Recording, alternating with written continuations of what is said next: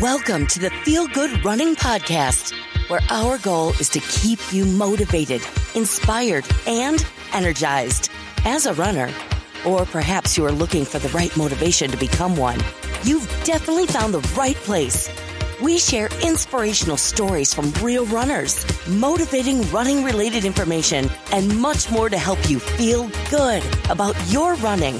And now your host and a longtime feel-good runner himself, Jim Lynch.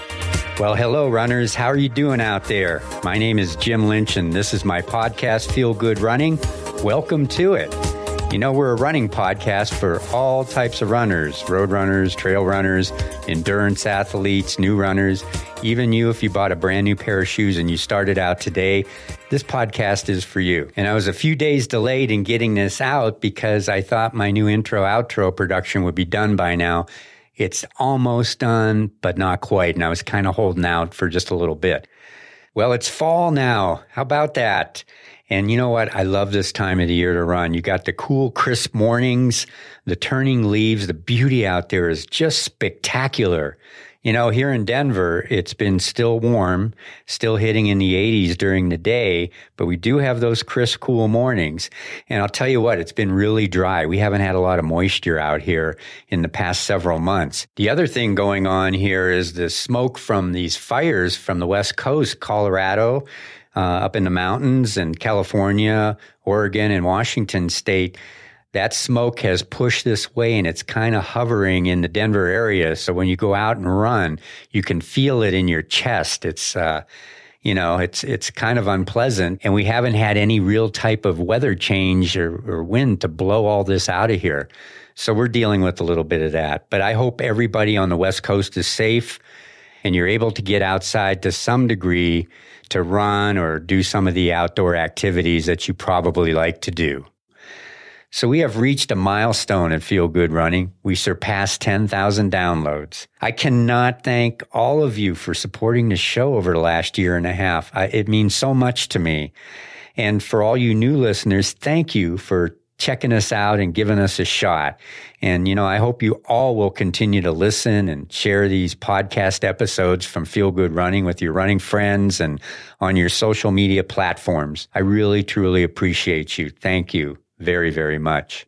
So runners, as we all know, our sport has felt the effects of this pandemic, and most in-person running races from the New York Marathon, a large one like that, to your local 5Ks have been canceled, and many of them have gone virtual this year. Some of them will come back, and sadly, some of them are just not going to make it. But I do have some good news. I'm starting to see some in-person, smaller races being held here in the Denver area, which is very exciting. And I think there's been a couple marathons out there. Omaha, Nebraska just had theirs, and apparently it went really well. They had some pretty tight restrictions, but at least they were able to pull it off.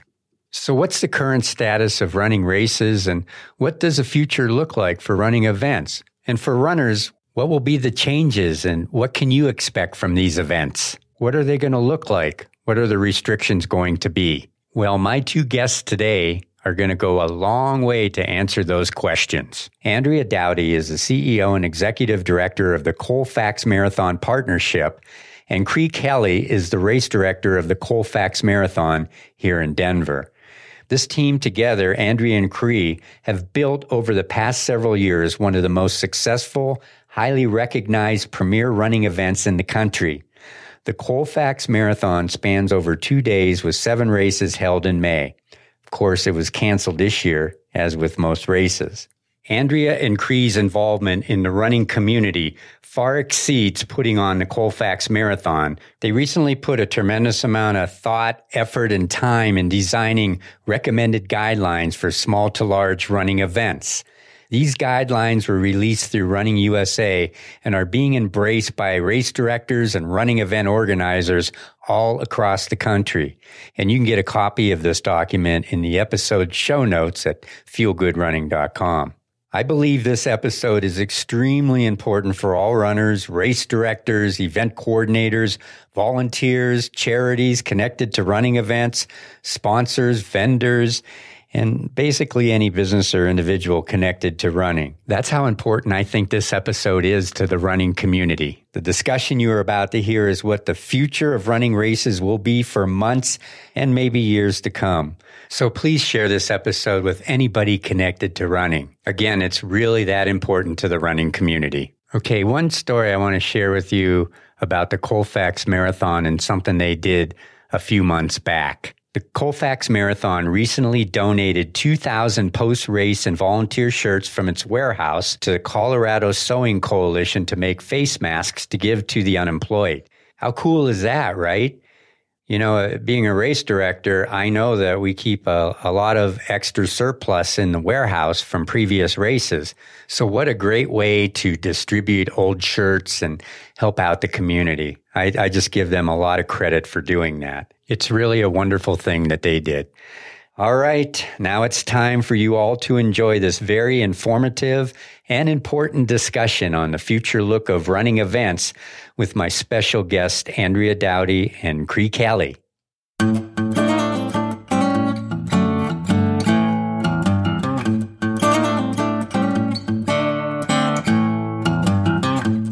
I would like to welcome Cree Kelly and Andrea Dowdy to the podcast today. These are two individuals that really have their tentacles into the running world. Cree is the race director for the Colfax Marathon, and Andrea is the CEO and executive director of the Colfax Marathon Partnership. And a little bit about Cree. I don't know if we have enough time on this podcast to go into everything that you are into or have done, but I'm just going to read off a few things. You're one of the founders of Running USA. You're a highly sought out, recognizable race announcer for 41 years, and that includes the Walt Disney World Marathon every year for the past 25 years. You're a Colorado Running Hall of Fame inductee and a Running USA Hall of Champions inductee. I think when I look into some digging I did, you have a 2:32 PR marathon back in the day. Yeah. Back in the day. Well, hey, I'm in the same boat as you are, Cree. And you served in the U.S. military, and you've been cancer-free since 2013.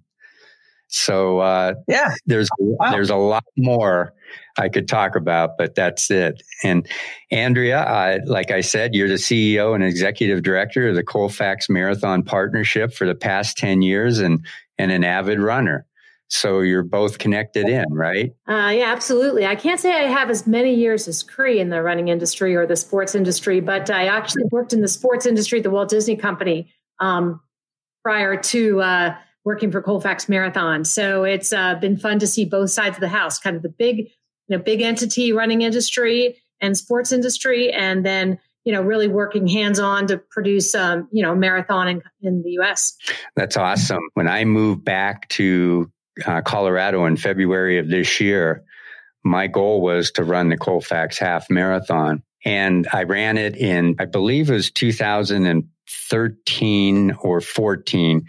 It was the year that Vince DeCroce ran his last marathon. Do you remember Vince? Yeah. And I came out here to run with Vince, with his group, and we all came across the finish line together. I love your marathon. It really is one of the best ones, in my opinion, out there. So I came back in February, and in March, I believe, towards the end of March, there was the kickoff to the Colfax Marathon events at Runner's Roost on Colorado Boulevard. Yeah. That event. I went to that, and we were a little concerned, not necessarily for the marathon, but more because Running to the Green was coming up, and we were worried that they were going to cancel it because the pandemic was just starting to become noticed. Yeah. And of course, that was canceled. And then I think you had an event at the Lakewood store that was canceled. So being race directors of a big event of 20,000 plus people, when that came about, the pandemic, what did you do? So, Andrea, I'll start and then you can follow up. We saw the lightning striking, and we knew that this could have an impact on us. We were hopeful that this would be short-lived, and I think a lot of people, without the benefit of much scientific knowledge, we didn't really understand, but we thought maybe in May it would be okay. But we started working behind the scenes, perhaps in a way that, it was more of a, hey, go ask your closest friends in government to get us, a way to continue with our event. If not in May, then give us a later date in the summer or fall. And we got our hands slapped pretty quickly, and we're told to get in line. There was no variance for Colfax. Everybody's going to be in the same boat. And that was what Andrea and I started talking about very, very intensely for the next probably 2 weeks. And I'll let Andrea add to that. It's okay. She turned into a map. I don't think I'm a map anymore, correct? No, you're still a map. Yeah, you're a map.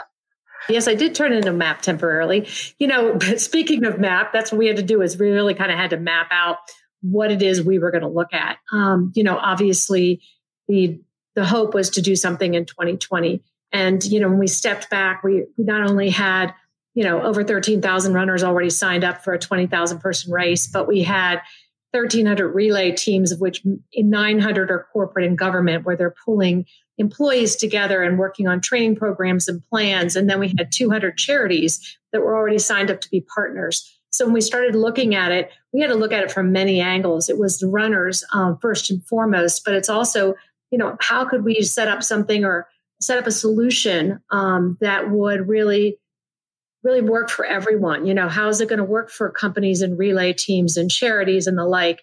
And at that point, we were hoping we could ride into the fall and be able to have a fall date and potentially put it on. But it became very obvious every day as we moved forward that wasn't going to happen. So for us, fairly soon we were able to say not only we couldn't have a May event, but we were not going to be looking at a fall event. I think for our population, there's so much about the in-person part of it. They want to be there on race weekend. There's so much camaraderie with companies and charities and, working that whole community, that three-way community working together, that we really made the decision to not only offer folks options, but really strongly encourage people to think about deferral. And even without us saying much, we had 90% of our runners really just wanted to wait until 2021 to get that full experience back again. So it became an interesting summer and fall as we were looking at, what does that look like? What does the pandemic look like for our industry? We knew what our decision was, but the question was, now that we've made that decision, what does the entire industry look like over the next 9 months? And how can we get involved in that?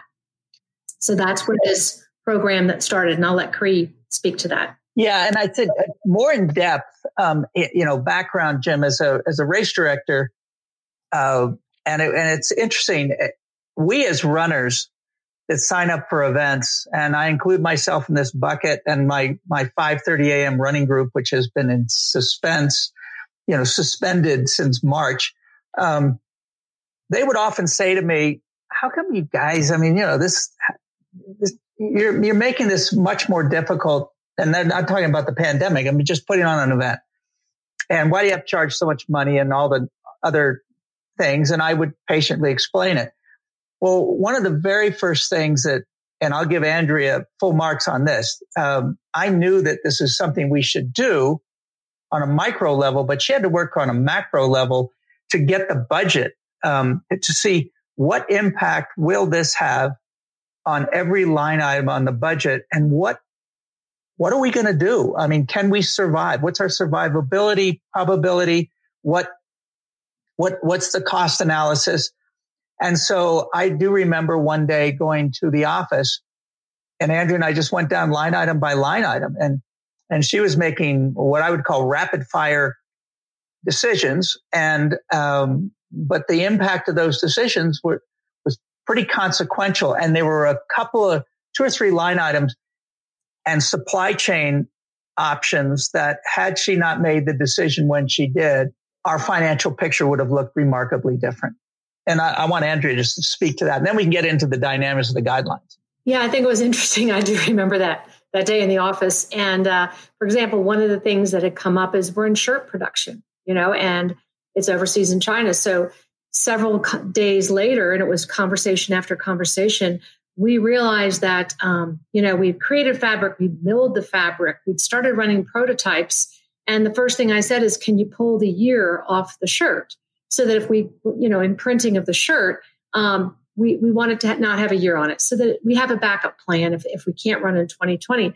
And then I called back a day later and I said, well, don't just pull the year off or don't just change it to 2021. Can we just take it off entirely? That was a yes. And then I said, can we just hold?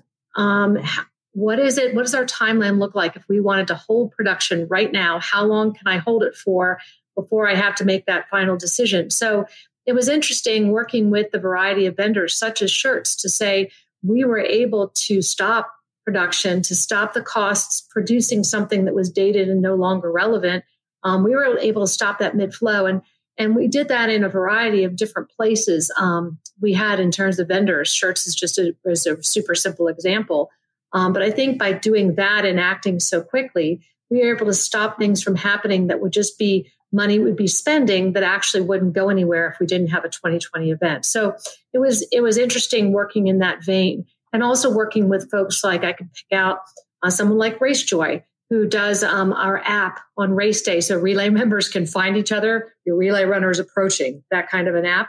Talking to them to say, can we stop? And when do we have to pull the trigger again? And if we do stop for this year, can you put us on board for next year? And it was amazing to see these different vendors in the industry kind of working together to figure out how are we going to make this work for everyone possible so that we aren't throwing away items, we aren't paying on contracts that never actually get executed, so that we can survive into the next year and offer runners like the same experience in a future race that we would have in a current race. We don't have to cut every single corner as we look down the road.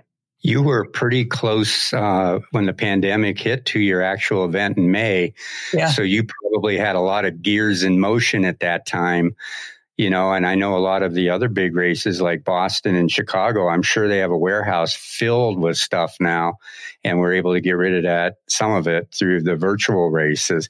But you also had a lot of pre-registrations, a lot of money for 2020, and had to make some pretty tough decisions at that point, and the deferrals were one of them. What do you think the status is right now? And not just talking about the Colfax Marathon, but the race industry in general. I know we're going to talk a little bit about the procedures and that you put together and the guidelines, but where do you see it now? What percentage do you think will survive? What percentage do you think some of these races will never come back? I think about that all the time. I go back to the first race I ever put on in January of 79. And this was before I had formed a company in December of 80. And had this happened at that time to me, it would have been a catastrophic axe hitting my neck. I think there are a lot of, and I hate to use the term mom and pop, but there are a lot of very simple, small companies that love the sport, love running, and took the risk to create an opportunity to make a living. And, they are basically sheltering in place and wondering, was this the worst possible business decision I've ever made in my life? And I think there are also equally a large number of large events that weren't economically managed well. And I think their business models were shattered in the same process. Now, good people tend to find good ways to survive. And Andrea and I have been speaking to literally hundreds of race directors. Andrea gets calls, I think almost daily. I get them all the time as well, from friends and other states and even in other countries, saying, what are you doing and how are you doing it? And how are you going to be able to survive? And I think that's where creativity comes into play. And I know we'll probably talk about the virtual model and so on, but I think Andrea, she has much more of a finger on the pulse because of some of the people she's talked to very recently. I think it's interesting. As I talked to different race directors across the country, we all had a different approach coming through this particular time period. For example, some people were able to look at their finances and say, you know what? I already produced everything for my race. I need everyone to go to virtual. I've got my shirts, my medals, my this, my that. And the only way I can really pay off the fact that I've taken registration money and I've got so much in costs and so much sunk in is to really provide a great, great virtual product and a great virtual experience. And so I think as everybody went through it, that's a good example. For us, we were in the mind frame of we put a lot of costs in, but we can make it if people defer. And we wanted to give people that opportunity. And it was interesting in the Colorado market, there's a lot of virtual races out there. People weren't, there's some people interested in virtual, but almost all of our runners went to 2021. So I think for every entity, it's really stepping back and saying, what does my financial model look like? What did I do in 2018 and 19? And what am I going to change to make my business viable in 2021? Pri and I talk about it all the time.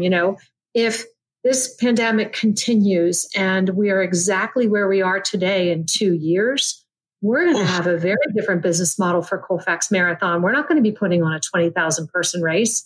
So when we step back this right now and said, what can we do to help the industry? And I know we're going to talk about guidelines, but what we did is said, we want to put on a fall event, limited numbers. We're going to call it Welcome Back Denver. Denver runs again. We want people to feel like, let me try it out. Let my friends try it out. Let me see if I can have a safe experience at a race. Let me see if I'm having the fun and the enjoyment out of it. So we felt like that's how we could really do something personally in terms of putting an event right now. And we also want to say to ourselves, we wrote these guidelines. We know they work, but we also want to say, how far up can they ramp? We always build guidelines to ramp to a race of at least 2,500 or 3,000 or more. We're going to start out with 700 because the governor's mandates. But, if we can look at this footprint and say, how far up can we scale this? And we may need to, none of us know what the future looks like in the next 6 months. So I think for us, those were the things we were thinking about is what do runners want right now?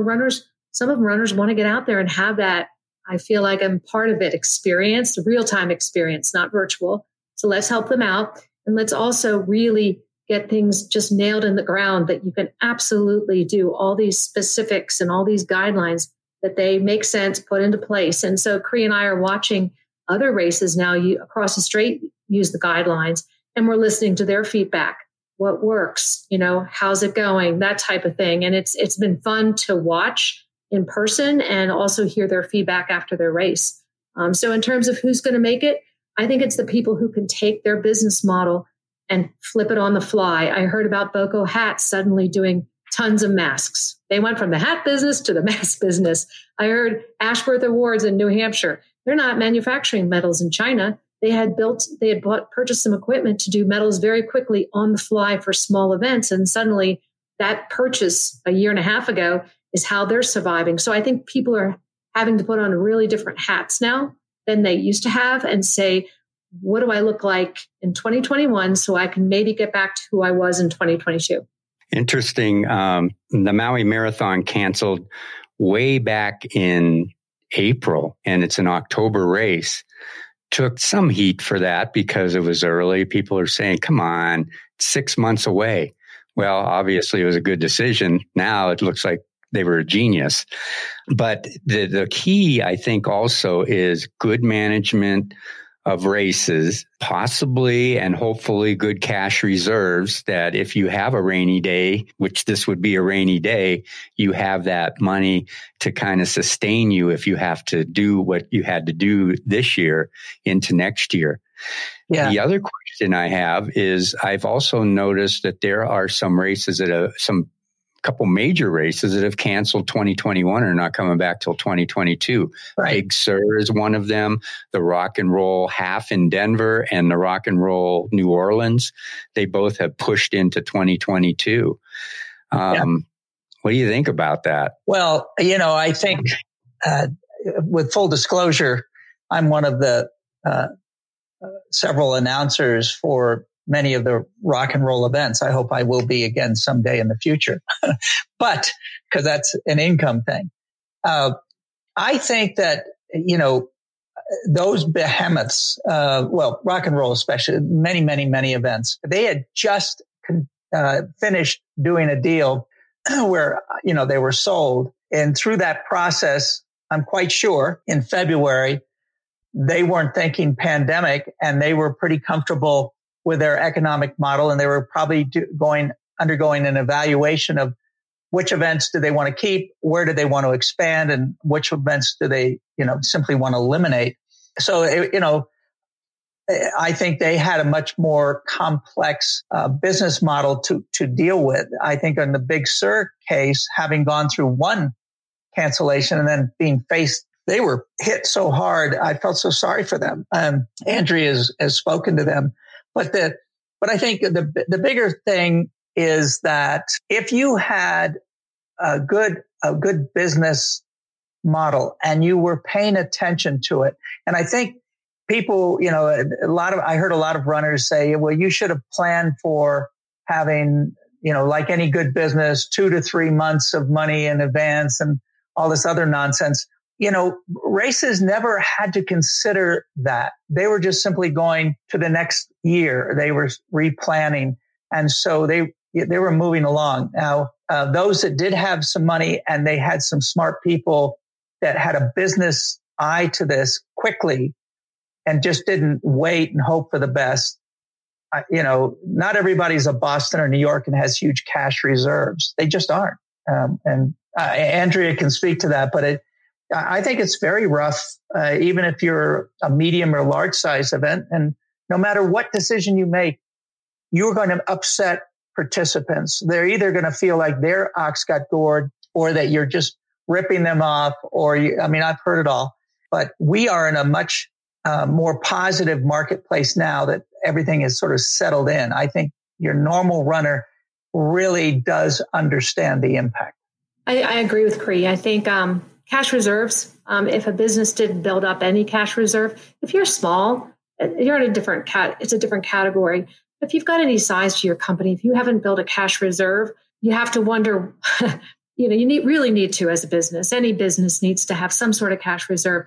You never know when you're going to get blizzard for 6 weeks before your race and registrations are going to plummet. You never know when a sponsor is going to drop out.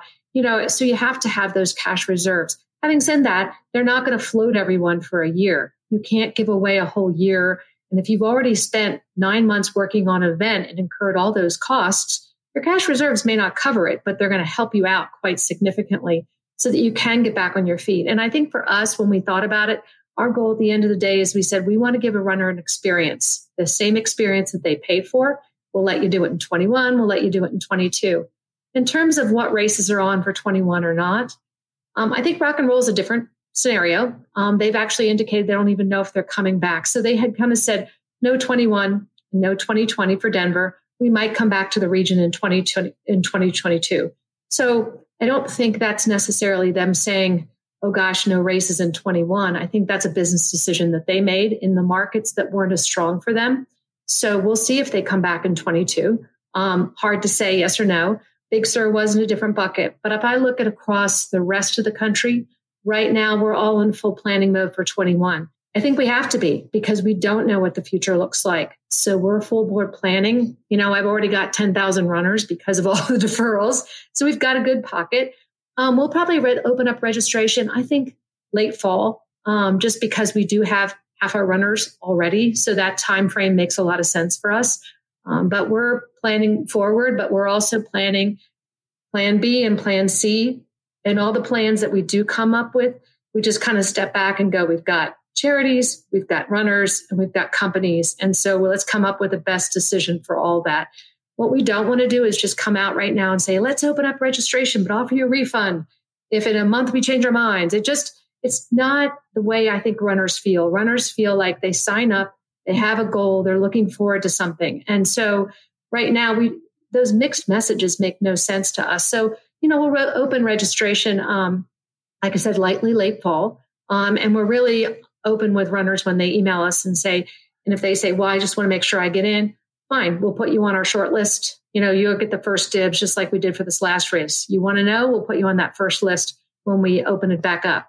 So it's an interesting world we're living in, but I think right now we're all proceeding forward so we can put on a 21 if we're ready. But we're also anxious to see what are 5,700 people at a Broncos Tampa game? What is that going to look like? What comes out of that? What have we learned from that? What else is coming up that's starting to attract more spectators or more participants? And what are they learning and finding out? One thing Cree and I did figure out is that for our race, compared to like a Chicago marathon where you've got 40,000 people at a start line, our race has a variety of distances. So we've got an urban 10-miler that starts out in Lakewood. We've got 5 relay exchange zones, 4 of which aren't in City Park.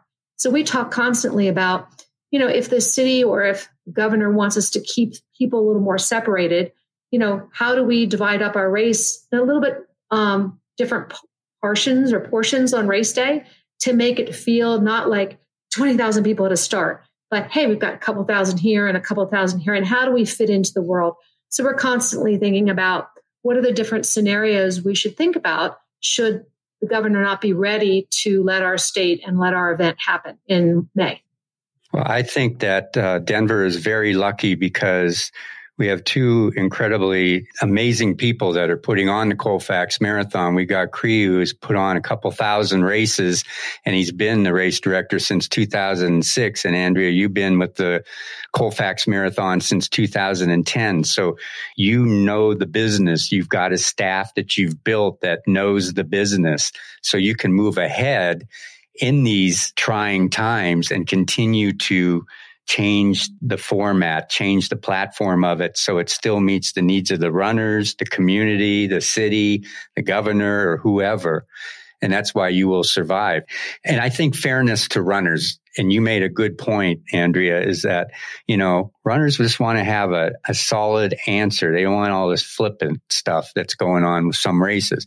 So let's move on to the future. And I got to say, I really went through your recommended guidelines for small to large running events. And it really was a detailed, comprehensive guide, not only for you, because I think you based it on Colorado and the governor's orders, but this is something that I think you shared in Running USA that made, a press release. And this can be applicable to any race, any size, anywhere. Yeah. How did this all come about?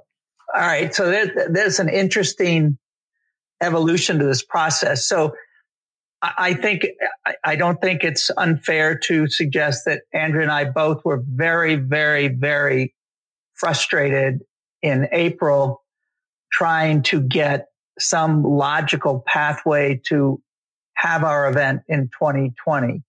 And we quickly discovered that government doesn't quite work at the same rate of speed that we enjoy, because we're much more entrepreneurial, I think, and aggressive. We only have to consider our narrow silo. So we were on a call with the Office of Special Events, which is under the city, under the mayor's office. The mayor appoints the director of the Office of Special Events, and we sit on a committee on that. And we're sort of wrapping up in a meeting that included some of the major events in the city and county of Denver. These are large festivals and gatherings, and we were the largest race, but there were just a wide variety of people on it that are absolutely seasoned veterans in putting on special events. And toward the end of that, they were talking about, well, we need to start writing some guidelines and so on. And at some point, I'm fairly confident, if I remember this correctly, that Andrea said, well, we're not a festival. I mean, we have a festival, but we're not a festival. We're a running and walking event. Cree and I can help spearhead the discussion on how to do that for that. I think in their wisdom, they decided that they wanted others to volunteer for their sectors, festivals and parades and whatever else. And so people did. And at that point, and I think this was early May, mid-May. And at that point, we doubled down. Andrea and I just doubled down. And she is very good at word crafting. And so she sort of started taking a stab at that. We had discussions. She would type things out. We'd kick them back and forth. And then we also, at the same time, spoke to industry colleagues about how they would do this physically. And one of the things I always enjoy doing as an operations guy is drawing what this would look like physically, because I like pictures. And so that's how it started. Andrea, do you want to add to that? Yeah, I think that's very true. The city doesn't have an expert on how to put on a running event. Office of Special Events is permitting and some things like that. Their folks don't sit there and put on events every day. So for us, one of the points we were trying to make is the governor, although he doesn't want more than 10 people in the group, he loves when hundreds of people are out in the parks across the city. And we said, well, that's kind of who we are. We don't run on top of each other. Sometimes we run with a friend, but otherwise it's like, stay away from me. I need my space. So we're this whole different entity. If we don't throw a little festival at the end, we can have events that have a lot more people than, let's say, a farmer's market or an art festival. And we didn't want to be put in that bucket because our fear was, if you say to us, and you're right, the governor said 175, if you say we can only have events of 175 or less, we can't get any of the small entities in the industry to make any money. You cannot break even on a 175 person race. So we wanted to write the guidelines in such a way that we could show the city and the state that you could put on an event that actually had more participants because they were so strung out over miles. They weren't all in a little area with tents. So that's why we wanted to take it on, because we knew that there were a lot of small entities that would be out of business if they had to start thinking 175 people. So even in that first, draft and the first approved guidelines that we have 700 people in an event by having 4 start times and staggering it out. So we felt like we weren't going to go out the chute unless we had that 700, because then we knew we could grow from there. So I think that's why Cree and I really wanted to put the time and effort into it to help the industry get back on its feet, to make sure that we weren't doing the same thing. I could see hundreds of people across the state trying to write the same darn guidelines, when really you can just get one set and then everybody can extrapolate. The other thing that we were really concerned about is we wanted to make sure that we didn't get rogue organizations in the city or the state starting to put on events where they weren't paying attention to safety and health guidelines, and therefore potentially shut the industry down for 2 or 3 years. Hey, people are getting COVID by running races, so we got to shut it down. We saw that could happen, not from the seasoned people in our industry, but from some people that are newer that didn't know really and understand how you could put on an event successfully. So that's how it kind of all got started. And then I think we never realized how much work we were going to end up putting into it. So yeah, that was one of the things that I said to Andrea I don't know, within 2 weeks. I said, "Oh my God, I feel like I'm writing my graduate thesis, and this is a lot harder. It's a much more comprehensive document, and we had so many considerations. I mean, it would have been a fascinating paper to write in graduate school. You could present this and you'd get anyway, I just think that was part of it. And I think Andrea brought certain really important skills to the table to help us navigate that. And then it became really fun to execute. Okay, I'm going to draw this. She'd take one of my diagrams and go, wait, can you do this and change that? And eventually I had to buy a new program just to be able to accommodate all her interesting ideas. But we did it very quickly. And we wanted answers. We wanted them to approve it. We thought, well, this is common sense. This will be great. We'll do it. And little did we know how government works. I think we learned along the way. We started with City of Denver, and then we realized that early on, the mayor was driving a lot of the decisions for COVID. But then when it got more serious, the governor really was driving the boat for the state of Colorado, and the cities were following, let's say 90% or 80%, depending on the city and with their levels of coronavirus. So we realized that we weren't going to make any impact if we just stayed at the city level. We had to go to the state level. So we got involved with the state of Colorado, and they were great to give us an audience so we could talk through. So when the governor put the guidelines out that started discussing running in groups, it wasn't just like the volleyball league where you can have 25 adults. We didn't want to be stuck in that 25 number. We wanted to have these bigger numbers to bring the industry back, and they listened. And then what we realized is that even though the governor's office was nodding and the mayor's office was nodding, that we really need the Denver Department of Health and the Colorado Department of Health to accept what we wrote. Because otherwise we were all going to end up submitting paperwork for permits and then having these local medical entities trying to fine tooth go through every single line item. So if we had Colorado Department of Health and somebody could go and say to their county, I've got Colorado Department of Health approving this, the governor's office approving this, can you look at it? And they felt more comfortable that they had a good starting point. So like we said, we started out with one goal in mind. Let's just figure out how it would work and let's set some guidelines up. And it became a bigger and bigger project. But you're right, now people across the country are using it, and we're really glad they are. And people do ask questions all the time. They might have come up, they take our Word doc and then they alter it to fit their governor's, current policies and current guidelines. And so it's been great because we feel like in the industry, others have been doing, it's not just Cree and I doing work, but there's others in the industry across the country that are doing other work in virtual and the like. And it's become this huge collaborative effort for all of us to stay, grounded and on our feet and moving forward even during this time. Well, the good thing is you may have saved a lot of races with this, by the way, just looking at it. I'd like to dig into it just a little bit. While I was reading this, I'm putting myself into your shoes, in my race director's shoes, thinking there's a lot of things you have to think about when you put something like this together, because there's a lot of gathering points that's involved with any type of race, all the way from packet pickup to the start line, to the aid stations, to the medical tents, to the finish line, to the parking. I mean, you probably had to slice and dice for days to get all that. But you came down to two levels, at least in this, where one of them was a max of 700 runners with 4 start times. And then a level 2, which is really interesting, with 2,500 runners with 14 start times.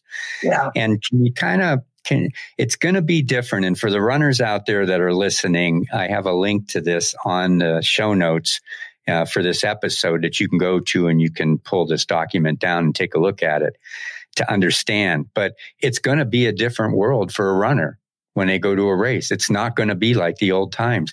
What are some of the things in here that runners can expect different than they would have normally? Well, I'll let you, Andrew, you want me to start and then you'll jump in? Okay. So a couple of things that are important to note is that we realized that because of the pandemic and the way that the governor's office looked at this and the Department of Health, they were willing to accept our guidelines for the 700. They haven't embraced the number 2,500 yet because of, now I think we'll get there. I mean, part of it is proof in the pudding, show how safe we are and so on. So just keep that in mind. And one of the things that we decided to do, and Jim, if you could link to this, it would be really constructive, is that we put on our webpage, we created a nonprofit called the Colorado Running and Walking Events Alliance. And it's a nonprofit. And there we house all the information that the governor's office and Denver puts out as their guidelines. And we try to keep it up to date. And it is up to date. So just so you know, that's where all that resides. I had that in my notes here, the Alliance. Yeah. So that's important. All right. Now, having said that, the myriad of things that if they're just waking up for the first time in 7 months and thinking races, what's going to be different? It's going to be very different. And I think Andrea, she just went out and saw somebody else's event the other day to see what they were doing. And we're putting on our first event on October 10th because it's sold out. We want to look different than the events that we've seen so far. Andrea, do you want to comment on that? I think for the runner, so the runner's going to show up. And instead of showing up all at the same time, you're going to show up at your assigned time. So that's the first thing that runners are going to notice, is that the volume of people at the start is radically less because you're allocated a start time. You're going to start at 8:02. And you're going to be lining up 6 feet apart, like you're going to walk into a Target or a Walmart or a supermarket that's crowded. So if it's you and a spouse, you're going to probably stand next to each other before the next group. So it's going to feel like your start line is you'll have a start. It might be a whistle. We don't use gun time anymore. Might be a whistle. Your group is going to start together, but it's going to be a group of 25. So it's a more staggered start environment. We actually do this for our urban 10 miler. So we've been doing it for years at our own race. So that's one thing you'll notice as a runner. The course is going to feel, and of course, you're going to have a mask on. Once you hit the start line, of course, you're going to drop the mask. That was one of the big things that we really push hard for because, you can run with a mask. Most people would prefer not to. Then you're going to run the course and it's going to feel like normal. You're stretched out. Once you get started on a course, you're very stretched out. Then when you approach the finish line, you are going to be instead of you grabbing a banana, a bagel, a this, a that, you're going to grab probably a drawstring Ziploc type bag where all your food is already pre-packed. It's going to be like Jelly Bells. It's going to be like peanut butter crackers. It's going to be a granola bar. It's going to be a power board, that type of thing. All pre-packaged items in a bag, just kind of following the health and safety guidelines we have right now. Then the other difference is this is no longer a let's stay with 20,000 of our closest friends party. You're going to be kind of invited to leave. Now, if you go to the other side of the park and have a picnic with your family, that's awesome. We're suggesting, you don't invite spectators to the start and finish. We're trying to keep that sparse as possible because you're just trying to make the healthy for the athletes and healthy for the runners. We've suggested no dogs, no children under 14, just to get everyone going. We know that adults, I shouldn't say this because I have children. They've grown now, but, it's just easier when you're adults to maintain and understand what it is, the impact this coronavirus could have if you give it to somebody. The other difference is race day reg and packet pickup. No race day reg at this point because you need people to think about what they're doing before they show up. Did I take my temperature? Do I understand that I am bringing my own water to a 5K? I'm not going to have a water station at the mile marker or the 2 mile marker. I'm going to get my bottle of water at the finish. But halfway through the race, if I'm thirsty, I've got my own water with me. In a 5K, you can do this. If you have race day reg, people aren't going to be prepared when they show up, and it's never going to work. The other thing that we moved off, just so that we don't have crowds, because again, the state doesn't want huge crowds and huge lines and the like, is packet pickup. So we'll do that outside of running stores, which is great for running stores. They'd love to have more people, more traffic right now. So we'll have a tent outside of a running store for a elongated set of hours. And you come and you pick your packet up there outside, grab your packet, and then hopefully you might even pop in and shop at that running store. So it does feel different. It doesn't have that gathering element at the end. At the beginning, we're all half asleep anyway, right? So I'm not sure we feel it. It's a vibe, but it's not a gathering.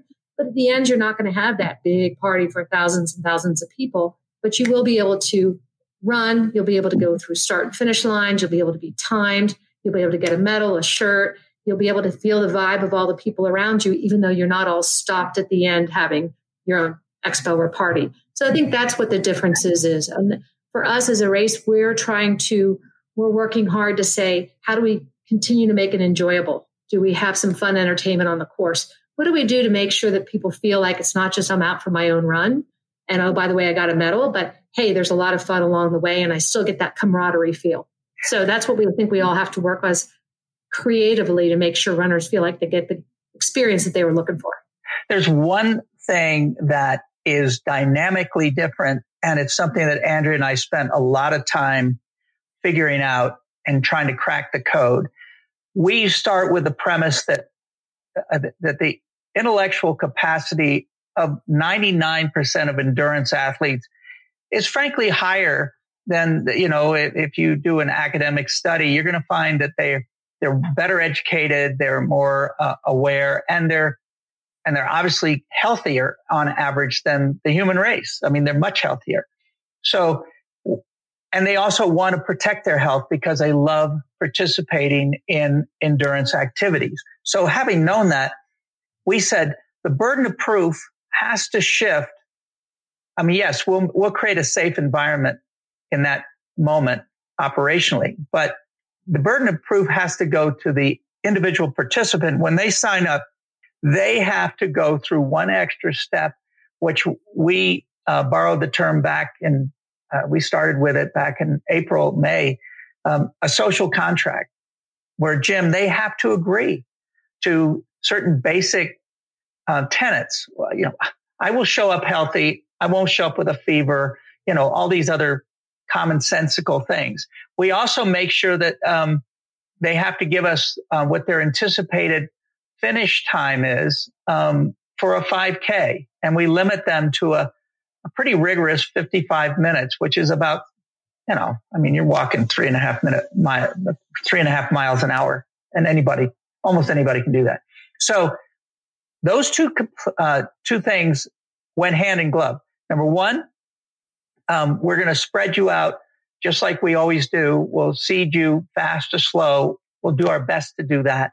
And then secondly, you're going to agree separately. You're not just signing one big fat waiver. You're actually having to read and sign certain key pieces. And I think that is one of the biggest changes that runners will get quickly used to, because Andrea rewrote the social contract until she was satisfied it was enough information, but it was also distinctive. And she follows the registration. I don't think she had any feedback or negative feedback on that. I think the other thing that we did is, we thought about when you go off for a race, most people come with a friend. And what you don't want to do is start at a different time than your friend. So when we registered for our race this time, you picked your approximate start time, 8, 9, 10, 11. And we said, you cannot change on race day. So make sure you agree with your friends which time you want to start on. And then we said, and if you want to run with your friends, make sure you put the same anticipated finish time, pick the slower of your 2 finish times.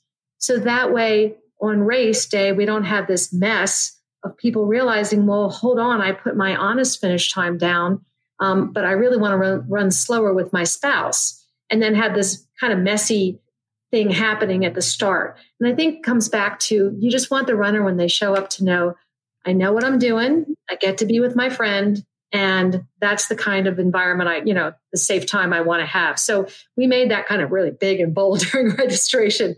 And we did have a couple of people who said, geez, I messed up. I'm not with my family. Can I switch? And we got people switched around because we said, race day, can't do it because it'll mess up. And you could create situations where you don't want health problems. Already we're doing all sorts of things like colored bibs at certain times. And if you're in the orange bib, you get this group of bathrooms. And if you're in the blue bibs, you get this group of bathrooms, because the health department says we don't want more than X number of people using the same porta potties. So, we're trying to keep it clean and keep it smooth. We don't want somebody showing up orange and too late and their bathrooms are already shut down for the day. So, there's some funny things in there we created. But at the end of the day, it was all about, how does the runner show up and feel like they're going to have fun and feel safe and have a great experience? And let us work on all the little bits and pieces in the background to make sure that happens. So, so it's been kind of wild and different. And like you said, there's a level 2. We have a document that's just level 1, but we also have a level 2. So as soon as the state is ready, we already have all the numbers extrapolated. So yes, now take this document that was geared to 700. You can go up to 2,500, and here's how it lays out instead. So we're excited to see that as we kind of look forward in the future and events open up, that we'll be able to get that level 2 out. And the way that you have this set up, it's very fluid, where you can, add numbers, decrease numbers, or whatever, because the template is there. You just have to adapt it to whatever numbers are in the race. Now, I will say one thing is that, and these are for the runners that are listening, race directors and all their staff and volunteers are really trying to put on a good race for you. But you have to do your part and follow these guidelines. Don't be somebody stray out there that says it doesn't apply to me. It applies to every single runner for this to work, for races to continue. Yeah, that's a great point. I think, it's a race, and we're going to give you a time, but we're not anxious for people to set a new 5K PR. Maybe they'll call it their pandemic PR later down the road. But I think what Andrea came up with another clever idea. We just always say medal. It always makes me go back to Fred Lebow said, don't underestimate the power of a T-shirt, or don't underestimate the power of a medal. now. With a medal, we're used to getting them and they're put around our neck at the finish line and so on. Well, that's all well and good, but that kind of gets in the way of common sense, when you're trying to manage and exit people as quickly and as efficiently as you can.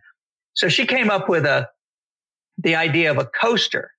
And I don't know about you, Jim, but in the old days, we didn't even care about medals. Now, and somebody said, "Where are your Boston Marathon medals?" I said, I think I threw them away. And every single one of my medals. Yeah, but a coaster. Now, I can put a coaster out for my evening cocktail, and that's cool. So she came up with a coaster, and they can be handed out at packet pickup. So I don't know, Andrea, talk about why that was a cool idea. I think there's a couple things. I think, you can't hang it around somebody's neck. So that's a little bit bizarre, so it's kind of like, what's a keepsake? What am I going to keep around? So I think that's kind of what we're thinking of. And, it does feel different. So let's go ahead and embrace the fact it feels a little bit different, and do something that we think people might keep. Another race will come up with something different. We want to make it feel like you get your shirt and then you get congratulations, you finish. But here's the other thing we thought. What if you go to packet pickup and for some reason you feel like, you know what, I'm not sure I do want to race in public. You get that kind of like, maybe I made a wrong decision. Well, we give you everything up front. So if you turn around and say, I don't want to run a 5K with 700 people, I want to go run by myself. Now you can, because you've already got your coaster. So we kind of were thinking like, what makes sense, and we're coming out the chute and we're trying to come out the chute gently, I think is the right word for it. But that's why we're doing kind of what we're doing right now is just, what can we think of? It's a little bit different. It still feels like it belongs or it fits into the world of running. But let's, change it up a little bit just because we're in a different world right now. Yeah. Well, there is one silver lining about the races. The way that you have it set up is it's shorter restroom lines. Yeah. Yeah. That's the silver lining in this whole thing.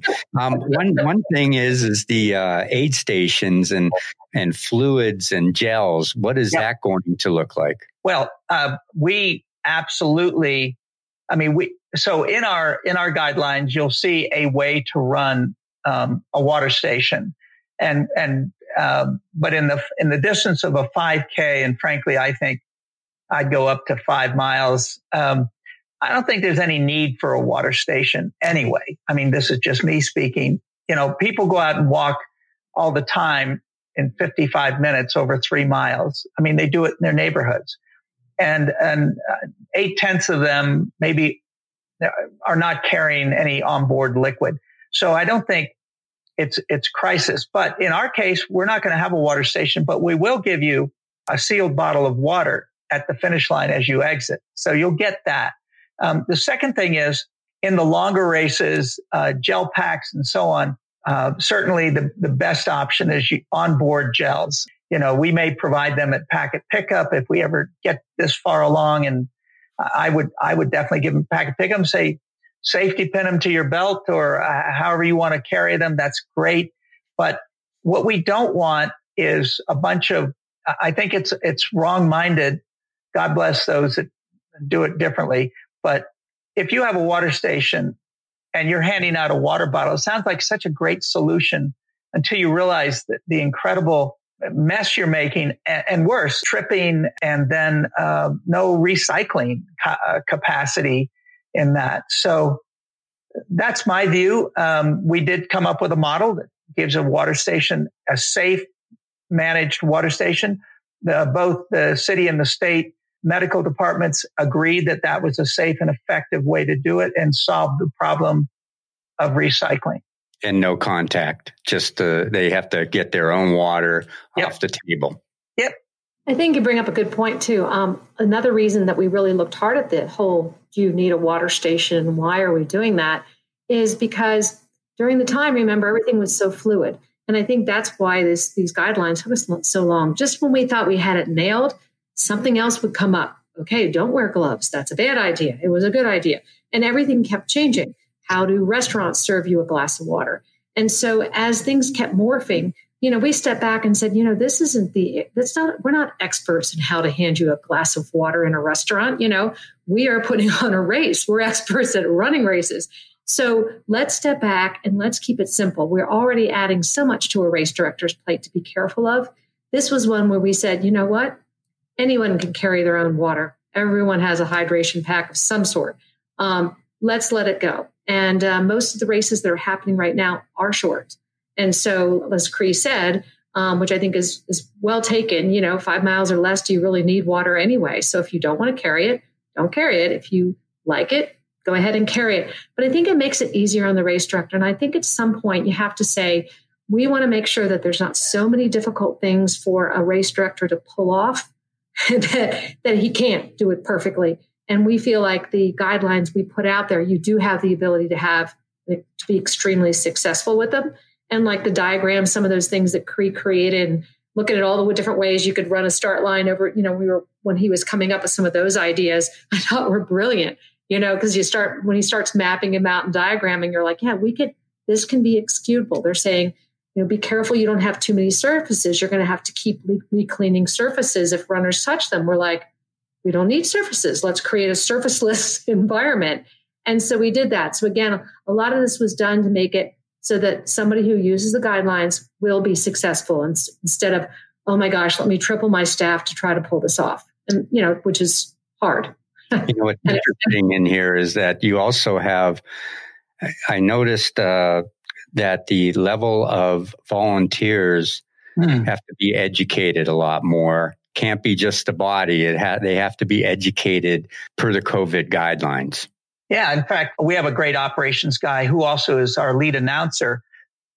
A guy named Lonnie Summers. And, two things came to mind. I said, number one, Lonnie, you're going to become the most important person ever at a race because you are going to be the voice. You're going to say everything Andrea needs you to say, or I need you to say, and you're going to have to say it over and over again and with a smile. And your announcer at the finish line, because they have to be separated by at least 300 meters. They have to be saying the same thing over and over again and do it in a positive way. The second thing that we decided was there's no idea of volunteers showing up on race morning and really messing things up. So they absolutely, and in fact, in Lonnie's model, in our model, everybody that will be working at the event has had experience working at an event before, and they will be completely briefed long before event day. In fact, we say you need to have a Zoom meeting or an in-person, however you're going to do it. Make sure your people completely know about PPE and all their responsibilities, because they are the face of the Colfax Marathon Partnership, a nonprofit. They're representing us. And so he totally got it. And I think that's two very important points. And I think volunteers, we don't even use the word volunteers. We call them event staff at this point. I like that. One race that's coming up this weekend that it looks like that they put a lot of the same things that you put into your guidelines as the Omaha Marathon. Great. If you go online, you can find it, but all the registered runners get this. And it looks pretty close to what you put together.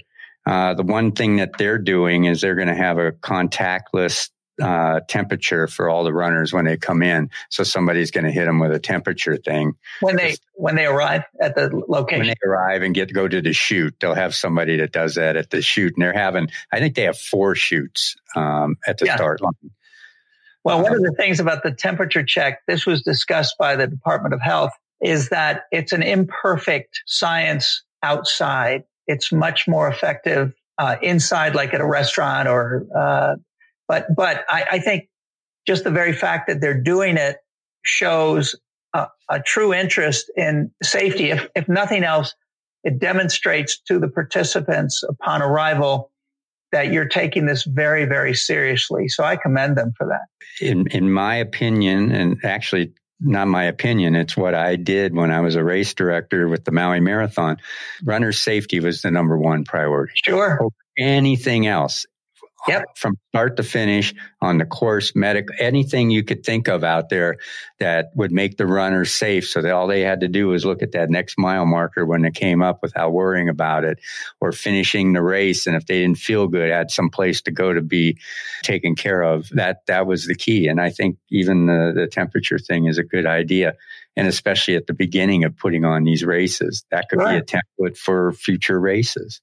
Anything you want to say to the runners out there, and anything else you want to add to what you think the future of the running race world is going to be like in the next couple of years? Let me start and let Andrea wrap. The first thing I want to say is that participants in events need to remind themselves occasionally that those of us that are putting them on, and I don't know of any, and I'm sure they must exist, but I'd say 99% of all of us that are involved in the operations and execution of these events also practice what we preach.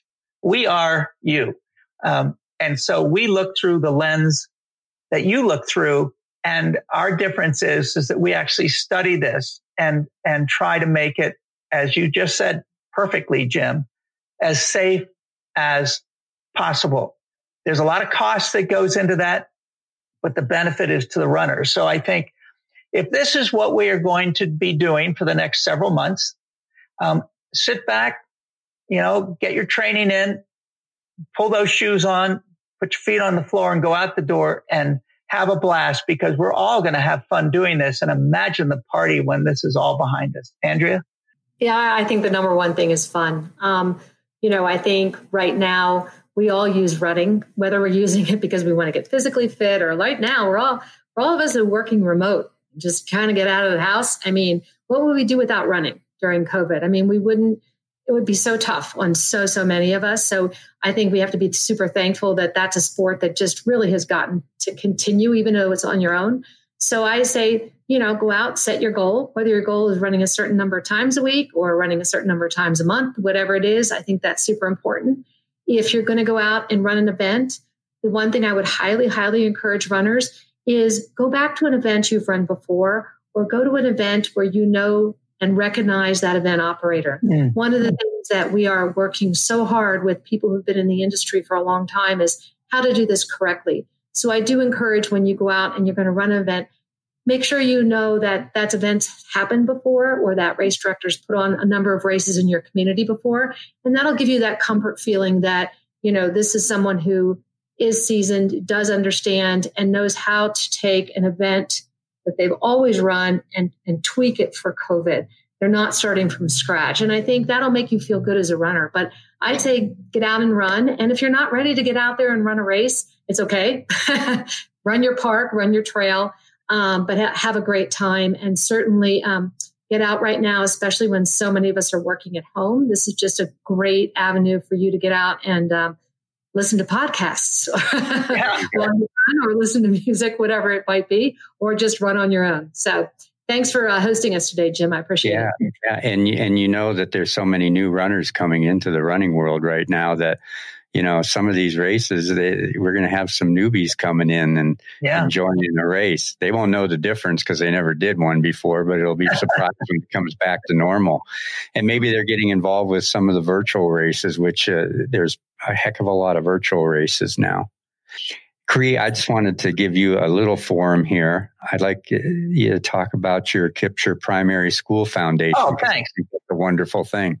Yeah, the Kipcher Primary School Foundation, just to give you a quick thumbnail, in 2003, I had always wondered if I just went over to Kenya and I ran with these athletes, wouldn't I just get better? And isn't it like kind of a stardust that would spread over me and I'd come back and be a great athlete? And that didn't happen. I realized how horribly inefficient I was as compared to these amazing East African runners. But in the process of that, a good friend of mine, Peter Tanui, who was a weekend warrior and a 17, 18-time NAIA All-American back in the 90s, great friend of mine, and he would work at our races. And I asked him, I said, I want to go to Kenya and I want to see where you live and all that in the Rift Valley. And he said, sure. And so bought a ticket, went over, and was very, very excited to do that. And I said, and is there anything, that we can go look at and see? And he said, I want you to go to my primary school, which goes through, from preschool all the way through eighth grade. And I almost begrudgingly said, oh, fine, go to school, whatever. And I went. And by the end of that visit, because of some of the things I saw and how starkly different it was than in what we were used to in America, we don't realize how much we have until you don't see what we have and you can compare the notes. Well, anyway, came back and said, maybe we should form a 501c3 to, build a kitchen and a library. That was the big idea. And they thought that was a marvelous idea. And I said, well, I'm just thinking about it. But we felt obligated. And so over the next year, we did it. We created it. And it turned into that it has no expense. Every penny, every dollar goes directly toward a brick or a tile or a piece of glass. We don't have any administrative expenses. Everything is self-absorbed. We absorb all expenses, the individuals involved. So here we are, fast forward, and it's extraordinary. I have, without the support and help of others, Andrea knows many of these, and she's contributed as well. We've built a kitchen. We've updated the kitchen. We built a library where they didn't have one. We just finished building a very serious well that will, and I was over there in February, is the last time I was on a plane, and it will not only serve the school when everything's finished, once COVID is over, but a nearby high school and a medical clinic.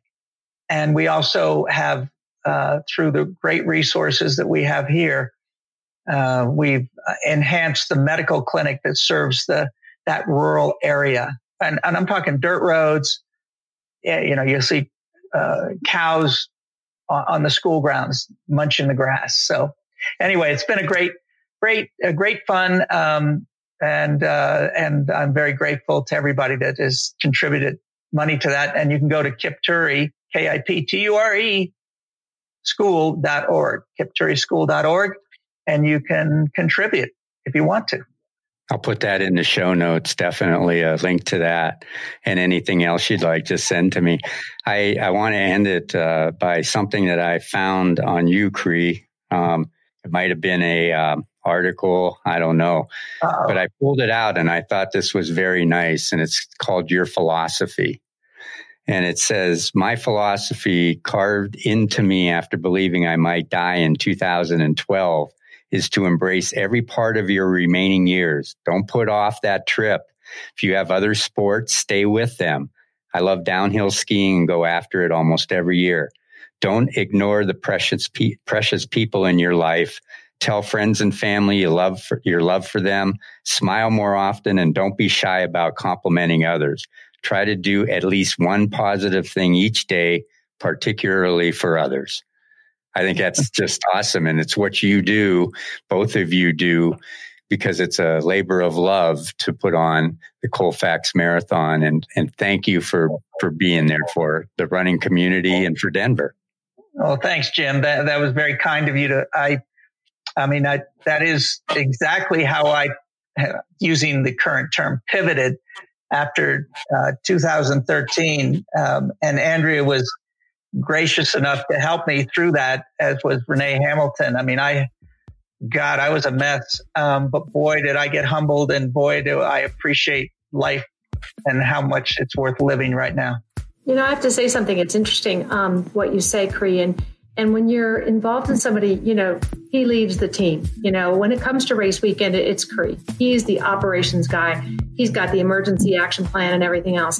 But the amount of respect that you can gain just because you are an expert in your arena, but also because you have grace, is absolutely tremendous. And I have to say, our race weekend, it's wonderful to watch this big team in operation. And I think when you've got kind of that leadership that's got those two pieces put together, expertise and grace, I think it's tremendous. So thank you so much. We're like partners in crime at the Colfax Marathon.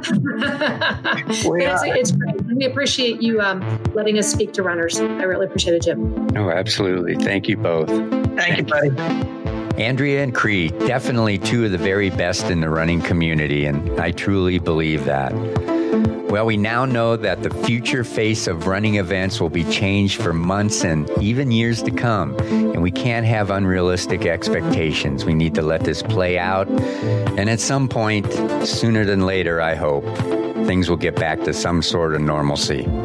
Andrea and Cree have extreme passion for the running industry, and they have really stepped up to put together the guidelines that we just discussed.